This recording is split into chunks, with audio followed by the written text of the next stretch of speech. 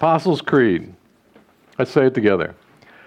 I believe in God, the Father Almighty, the creator of heaven and earth, and in Jesus Christ, his only Son, our Lord, who was conceived by the Holy Spirit, born of the Virgin Mary, suffered under Pontius Pilate, was crucified, died, and was buried. He descended to the spirits in hell.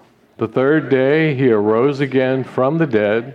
He ascended into heaven and sits at the right hand of God the Father Almighty, whence he shall come to judge the living and the dead. I believe in the Holy Spirit, the holy universal church, the communion of saints, the forgiveness of sins, the resurrection of the body, and the life everlasting. Amen. The Apostles' Creed, as I've said before, is not scripture, but it's an attempt by early church fathers, probably the generation, it wasn't canonized, it wasn't landed on completely until probably the end of the 2nd century, but it had been in development. It had been passed on verbally among those who were the next generation from the apostles. It's 114 words trying to identify the essentials of the Christian faith. 114 words. And so they were working hard to try to identify what was truly important, because there's so much more spiritual warfare than we realize. Than we often recognize. And so after Jesus died, resurrected, ascended to the Father, sent the Holy Spirit, the enemy didn't stop. So the enemy is constantly trying to steal, kill, and destroy. And a part of the way he does that is to try to insert heresy instead of truth. And so they were trying to identify what was the most important, essential beliefs if you're going to follow Christ. And so a part of that are the phrases that we're going to look at today. He descended to the spirits in hell. The third day he rose again from the dead. Of course, so we all believe, yeah, absolutely. Without the resurrection, Good Friday is a loss. He ascended into heaven. That's obvious. The end of Matthew, first part of Acts, we see that's exactly what Jesus did. He gave the disciples marching orders, and then they watched him ascend back to the Father. And he sits at the right hand of God the Father Almighty. So the last few phrases are, yeah, of course. But that one phrase, he descended to the spirits in hell. Now, one of the things that struck me this week is that they would identify that as one of the most important essentials of the Christian faith. Now, and I've never really considered that. In fact, the scriptures we're going to look at today, largely I would read them and go, I know they're in the Bible and they mean something, but I don't get it. Until the last few years. If it's that important that Jesus descended to the spirits in hell, that the early church fathers, those who were trying to protect the faith, who had direct access to the apostles, they were the next generation, so they were like the children of the faith, the sons and daughters who came to know Christ. If they thought it was that important, then we need to identify what this is really all about. So let's talk about it. If you want to open your sermon notes to talk about Jesus' deeper victory than what we ordinarily see. That the picture is bigger and more beyond us than we realize. Our sin nature causes us to be focused on this life, that is upside down, the earthly realm, in ways that we don't even realize. And I often say we're way more upside down than we recognize. We still got a lot of clicks to go in order to get right side up. And it's especially hard when we don't have a point of reference to things in the heavenly realm to be able to go, yeah, that's kind of like this. So when Jesus came, it was truly the battle of all time. So let's just do a little review. Last week, Victoria, Randy, and Matthew talked about the previous phrase about Jesus' life. So when Jesus arrives, he arrives in the form of a human being, born of a virgin, and it's a spiritual invasion. It's D-Day. It's landing forces so that when he arrives, the devil and all of his demonic forces understands this is the assault. And so they immediately went into, let's destroy this Savior. We've got to destroy him because we are basically in control until God makes some way of reconciling mankind back to the Father. So they have basically been in control for a couple of centuries. And then Jesus arrives on the scene. By the time he's 2, Satan tries to physically kill him. If you remember, there was an order after the wise men came along, and Herod said, I got to get rid of this one this newborn king. And he tries to kill him. And there's a massacre of children, boys 2 and under, in the area of Bethlehem. And then Jesus continues to grow, and several times during his ministry, the enemy tries to kill him. Now, in the form of Pharisees and religious leaders and people who try to push him off a cliff, who try to kill him, try to arrest him, and God doesn't allow it until the time was right. And finally, Satan thinks he's won because now he's killing the Son of God. He's won. He thought he won because he didn't understand what Jesus was doing. So when Jesus breathes his last and said, it is finished, Satan thinks he's won. And that leads us now to this statement from the Apostles' Creed that is based in Scripture. So, number 1, the truth is about Jesus' victory is more than we know.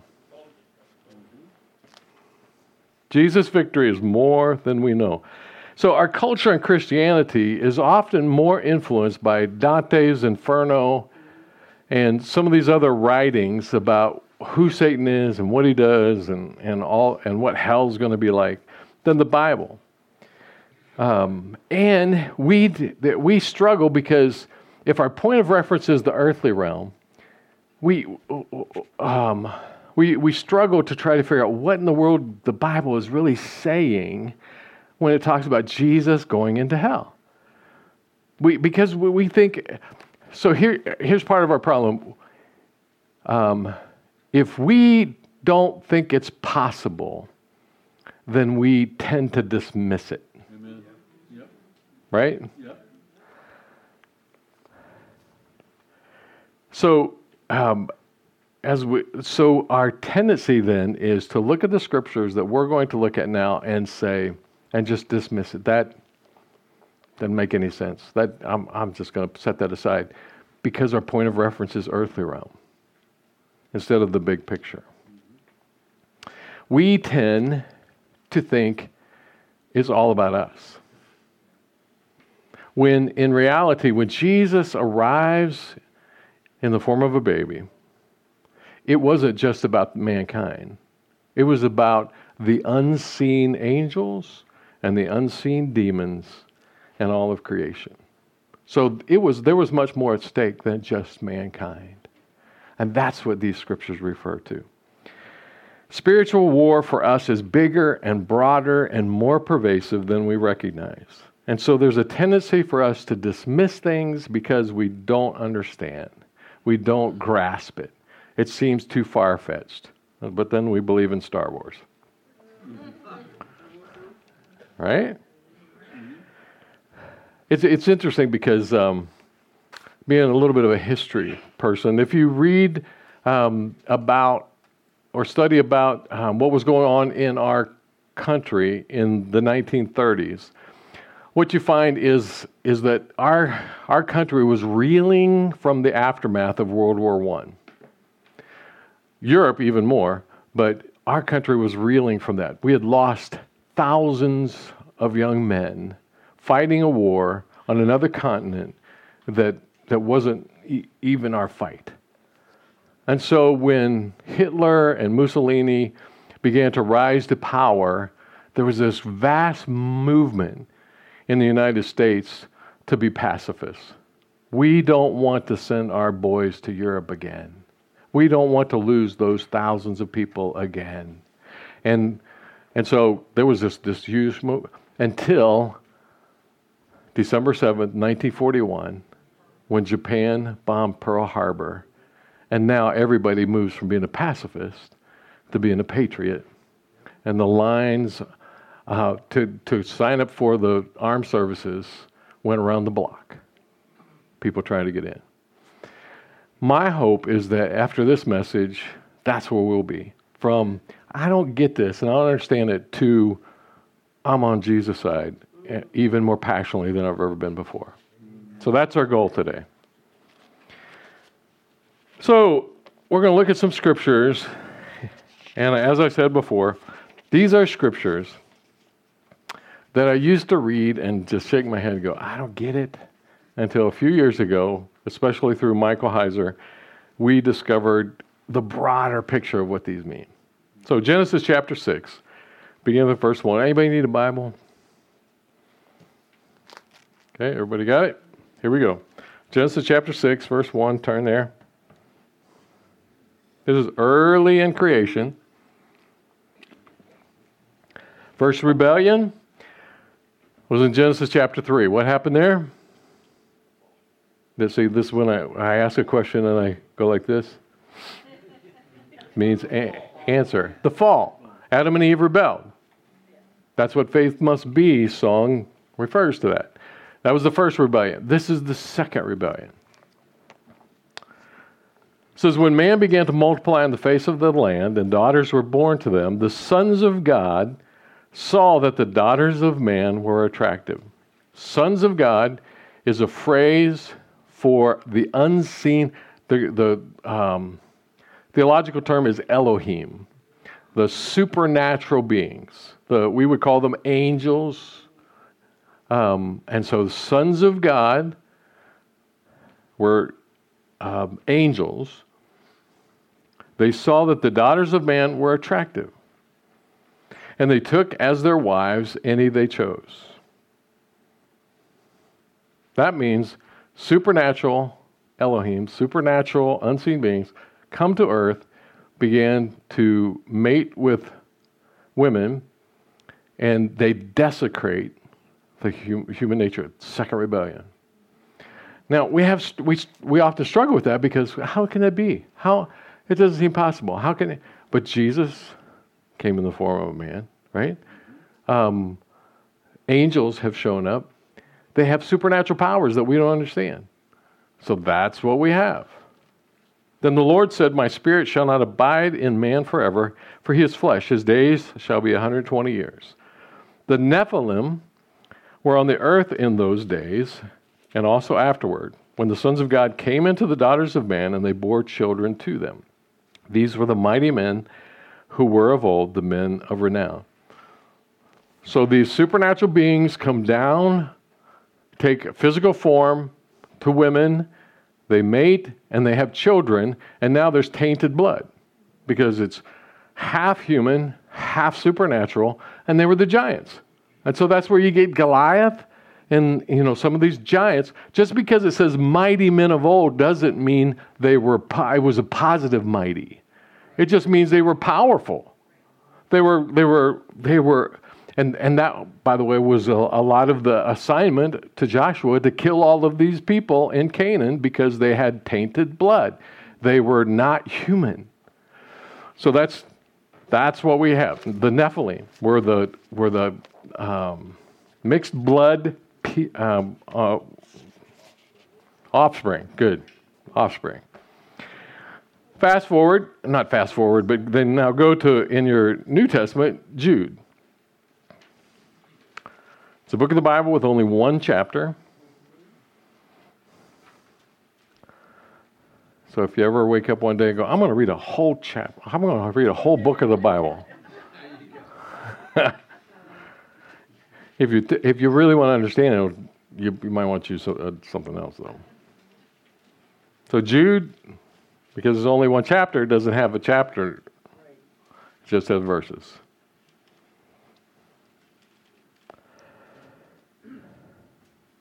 New Testament, after Jesus, Holy Spirit's come. Jude was one of the leaders of the early church. Now, I want to remind you, although you fully knew it, that Jesus, who saved people out of the land of Egypt, afterward destroyed those who did not believe. And the angels who did not stay within their own position of authority. He's referring back to Genesis 6. So he's saying those angels who did not stay within their own authority, they were being disobedient. They sinned. They turned their back on God. It was a rebellion. But they left their proper dwelling. He has kept in eternal chains under gloomy darkness until the judgment of the great day. So here's what we have. We've got these Elohim, these unseen beings, come down, mate with women, have children. The children are mixed blood Nephilim. You know what happens next in the book of Genesis after 6? The flood. He's destroying them. And so after the flood, God places those rebellious Elohim into prisons of darkness, these spiritual prisons. At some point, they're going to be let out and they'll be judged. Now, this is where I want to say, God, don't you have a volume 2? Because you give us so little information. In Genesis 6, it's only 4 verses. That's all you give us. And here's what we know. Whatever God gives us, that's what he wants us to have. Amen. We don't need to know everything else, but we need to know this. So we don't know all the details, but we know that these demonic Elohim were placed in prison after the flood. Then we go to 1 Peter chapter 3.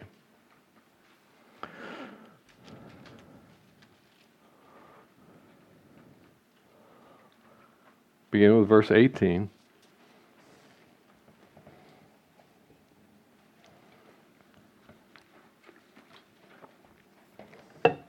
And as I was digging into this, one of the questions that kept coming to mind, why do we need to know this? And in a moment, you're going to see why. For Christ also suffered once for sins, the righteous for the unrighteous, that he might bring us to God, being put to death in the flesh, but made alive in the Spirit. There's a lot of scriptural basis for the Apostles' Creed just in this passage. In which he went, here we go, and proclaimed to the spirits in prison, because they formerly did not obey when God's patience waited in the days of Noah while the ark was being prepared, in which a few, that is 8 persons, were brought safely through water. Baptism, which corresponds to this, now saves you, not the baptism itself, but the repentance that baptism represents. Not as a removal of dirt from the body, but as an appeal to God for a good conscience through the resurrection of Jesus Christ, who has gone into heaven and is at the right hand of God with angels, authorities, and powers having been subjected to him. Go back to verse 19, which he went and proclaimed to the spirits in prison. When did he do that? Jesus died on the cross. On the 3rd day, he was resurrected. What was Jesus doing in between times? Sometimes I've wondered that. People have asked that. Here's what he was doing. He was going to the demonic, disobedient, spiritual forces that had been put in some kind of spiritual prison that we would call hell, and he proclaimed, he announced to them. He was taught. Now, I used to read that and think, because for some reason my first perspective was if he's proclaiming, he's proclaiming salvation. He is preaching, because when you preach, you're inviting people to come to salvation. And so that I always thought about, and then as I studied it deeper, I realized no, he wasn't giving an invitation to salvation. He was going there to proclaim that they are doomed. Now remember, when Jesus arrives, Satan and all his demonic forces try hard to keep him from winning the battle. So they try to kill him at 2, they try to kill him in his ministry, and they think they've killed him on the cross, and they don't realize that they played right into God's hand. And so now, as his spirit leaves, he goes to hell and proclaims, "You have lost. You are doomed." Because it doesn't say, but I don't think they knew that they would be doomed. I think they thought maybe they were put into that prison for a period of time and sometime they'd be let out. I don't think they knew.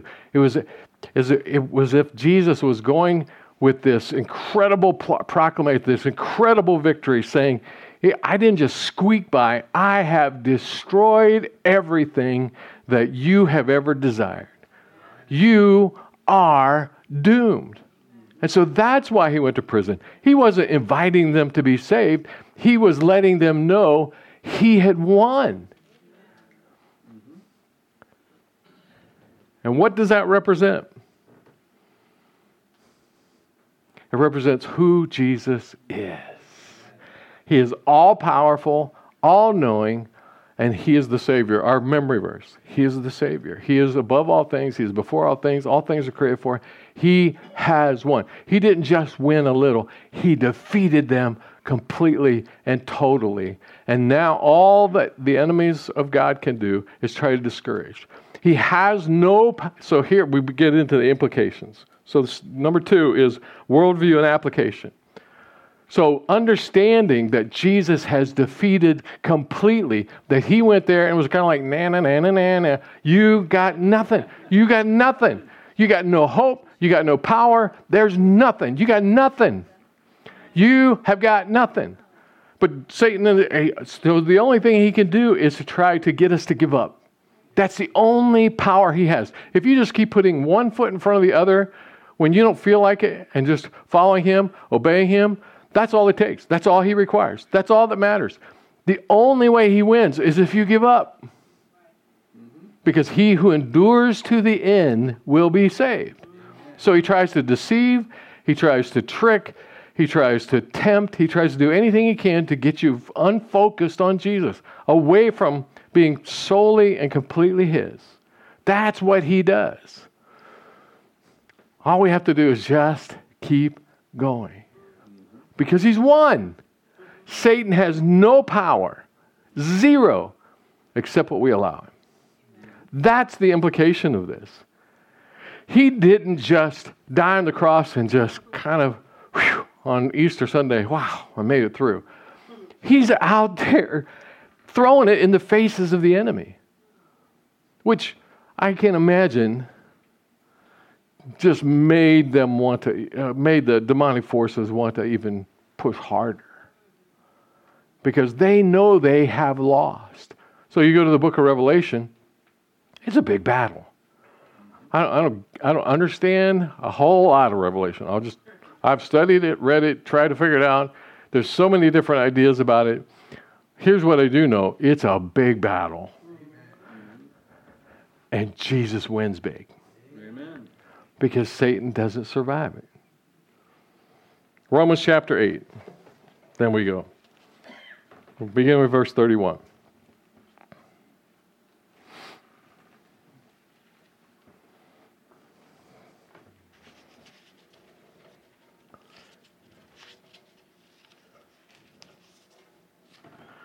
Romans chapter 8, beginning with verse 31. What then shall we say to these things? All the things that he's been talking about before, about who God is and what he's done, and how he has provided for salvation and freedom. If God is for us, who can be against us? Worldview and implications. If God is for us, if the God who was Jesus, who died on the cross and then went to the only spiritual forces that had anywhere close to power that he has, and he went and told them, you lost, you're doomed. If that God is for us, who can be against us? There's nobody left. right? Sometimes we get discouraged because we think Satan is winning. He doesn't win. Now, he gets people to give up. He gets people to give into temptation out there in the world. There's all kinds of stuff hitting the fan in the world. That's absolutely true because God gives us free will to do what we want. But ultimately, he wins, and he wins big. He who did not spare his own son, but gave him up for us all, how will he not also with him graciously give us all things? Since God gave the very best that he had, why would he hold back anything now? His Holy Spirit, his resources, all that he wants, because he wants us to keep going. He wants us to win alongside of him. Who shall bring any charge against God's elect? It is God who justifies. Who is it to condemn? Christ Jesus is the only one who can condemn. Satan can't. Only Jesus can. But he died for us. And more than that, he was raised. And who is now at the right hand of God, who indeed is interceding for us. So this brings us to some more of the phrase in the Apostles' Creed.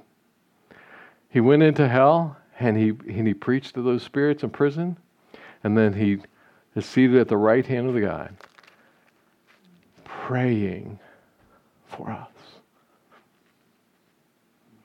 Think about that for just a moment. He's interceding for us. He not only died and was resurrected and sent his Spirit, but he now works on our behalf. And he says,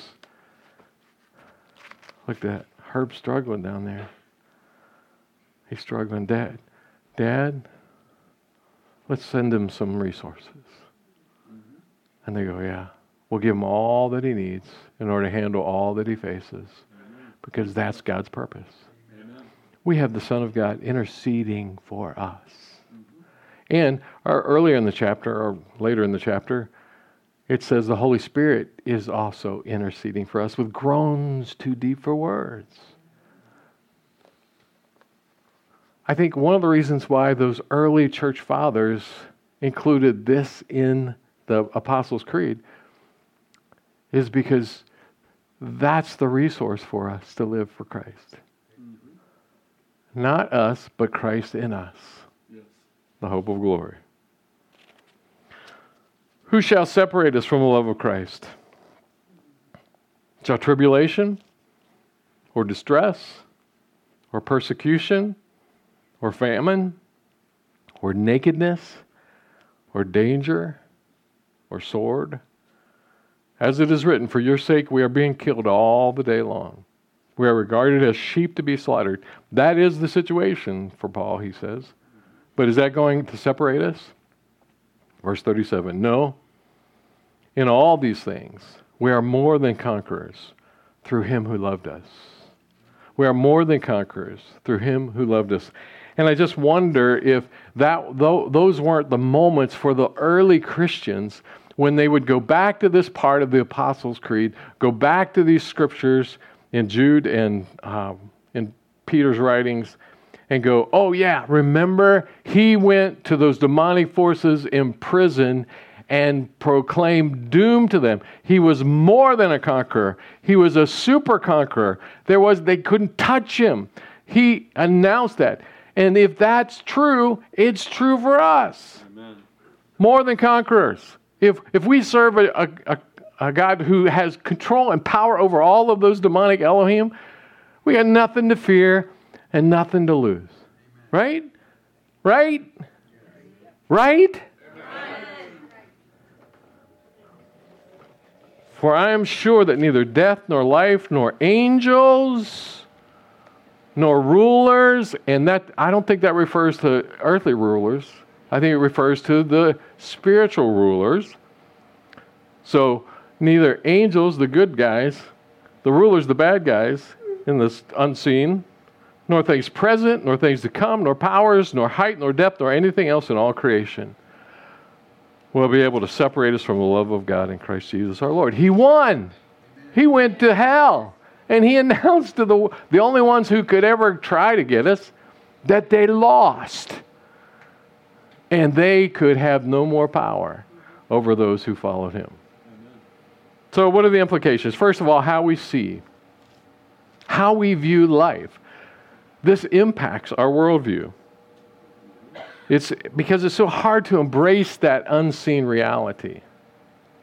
I was talking to Dave this week, and we were talking about, it just looks like there's so much spiritual warfare happening around, different people's lives, all this different stuff. And he said, bro, you told us. He said, I thought it was just a shot for effect. I thought you were just saying that because it's, pay attention. He said, it's real. It's real. There's a lot of stuff going on. And so we need to embrace that spiritual warfare is all around it, is pervasive, and it's little things. So the moment you start making, so at the No Regrets conference, when all of these men were making commitments to God, and I guarantee you the next week, many of those guys faced stuff that they'd never faced before, or it came from it blindsided them, or just, why? Because Satan doesn't give up. So we need to recognize, we need to see this through the spiritual realm, that we aren't the focus of all of creation. So when God created earth and he created mankind, he was creating another family in addition to the spiritual family of angels that he already had. And that when he wins battles, when we see the fall of Adam and Eve, when we see all of this stuff happening in Genesis 6, and then we see what happens at the Tower of Babel, when we see all that stuff, it's because we're part of two different realms. It's the physical realm and it's the spiritual realm, earthly realm and heavenly realm.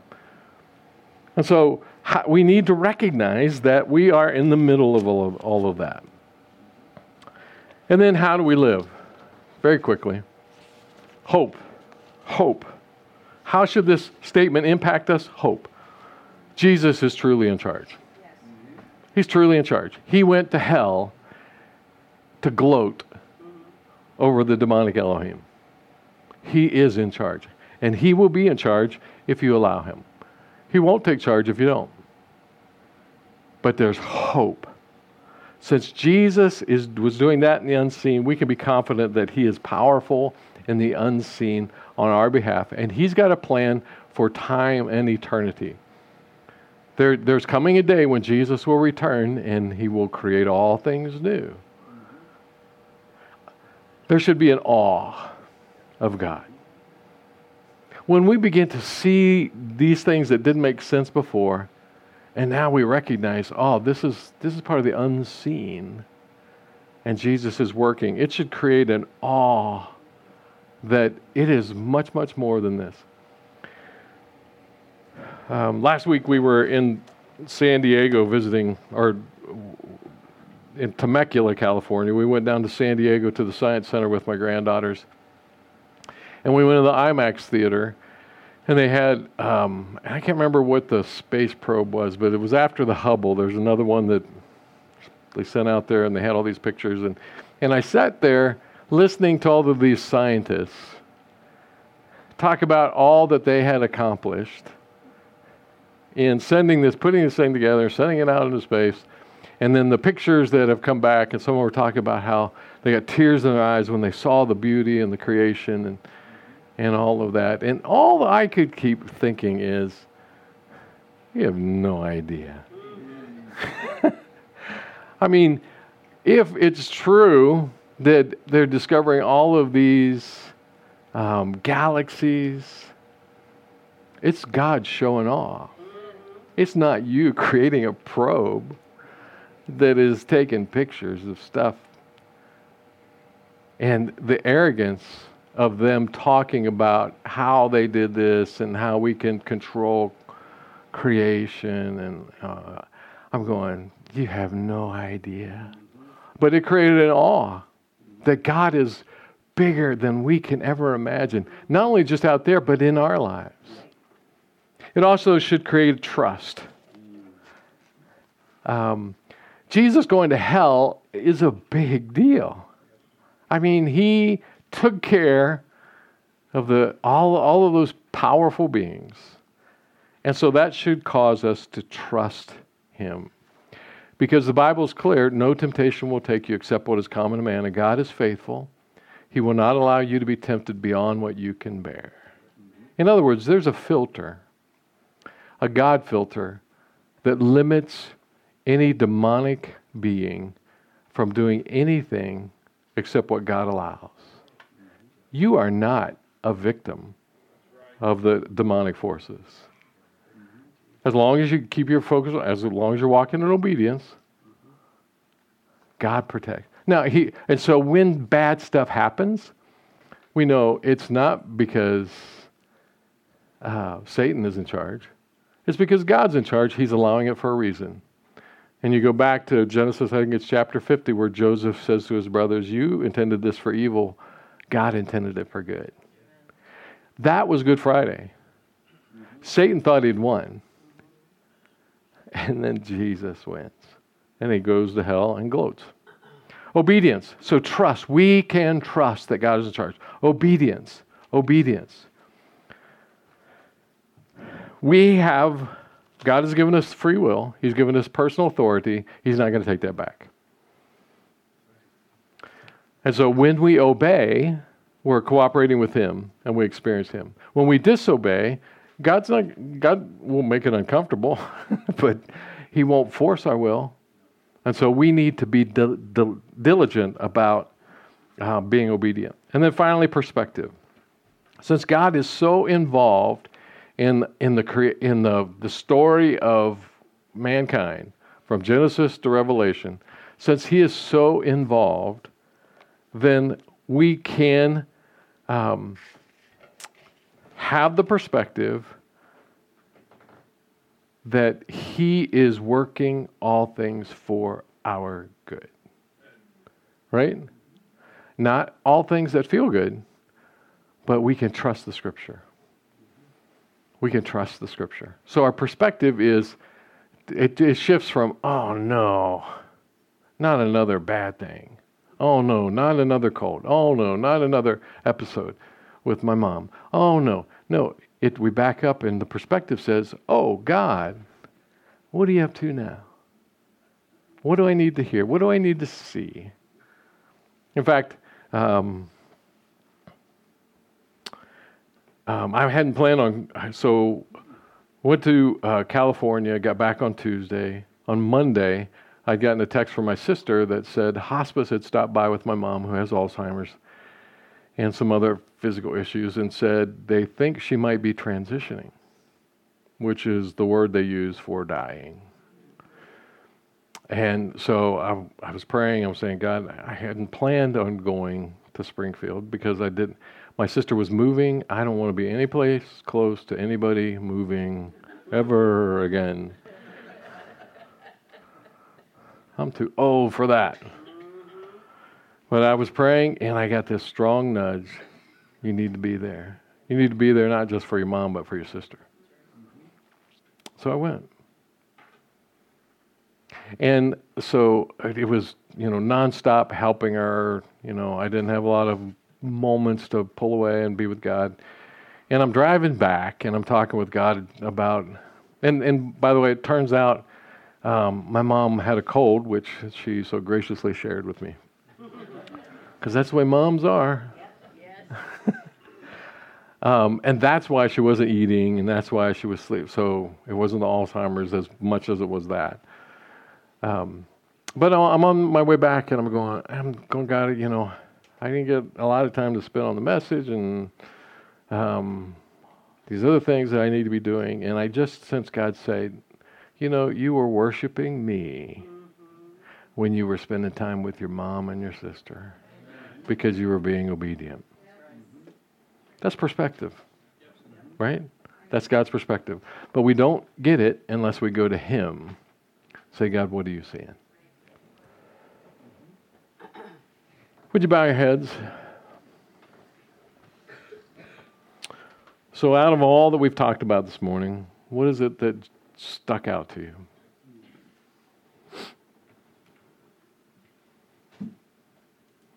And what is God saying to you about that thing that stuck out?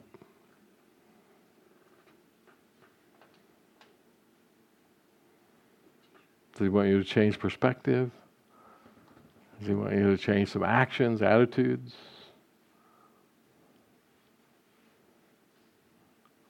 How do you need to, what do you need to do in response? What action do you need to take? What change do you need to make?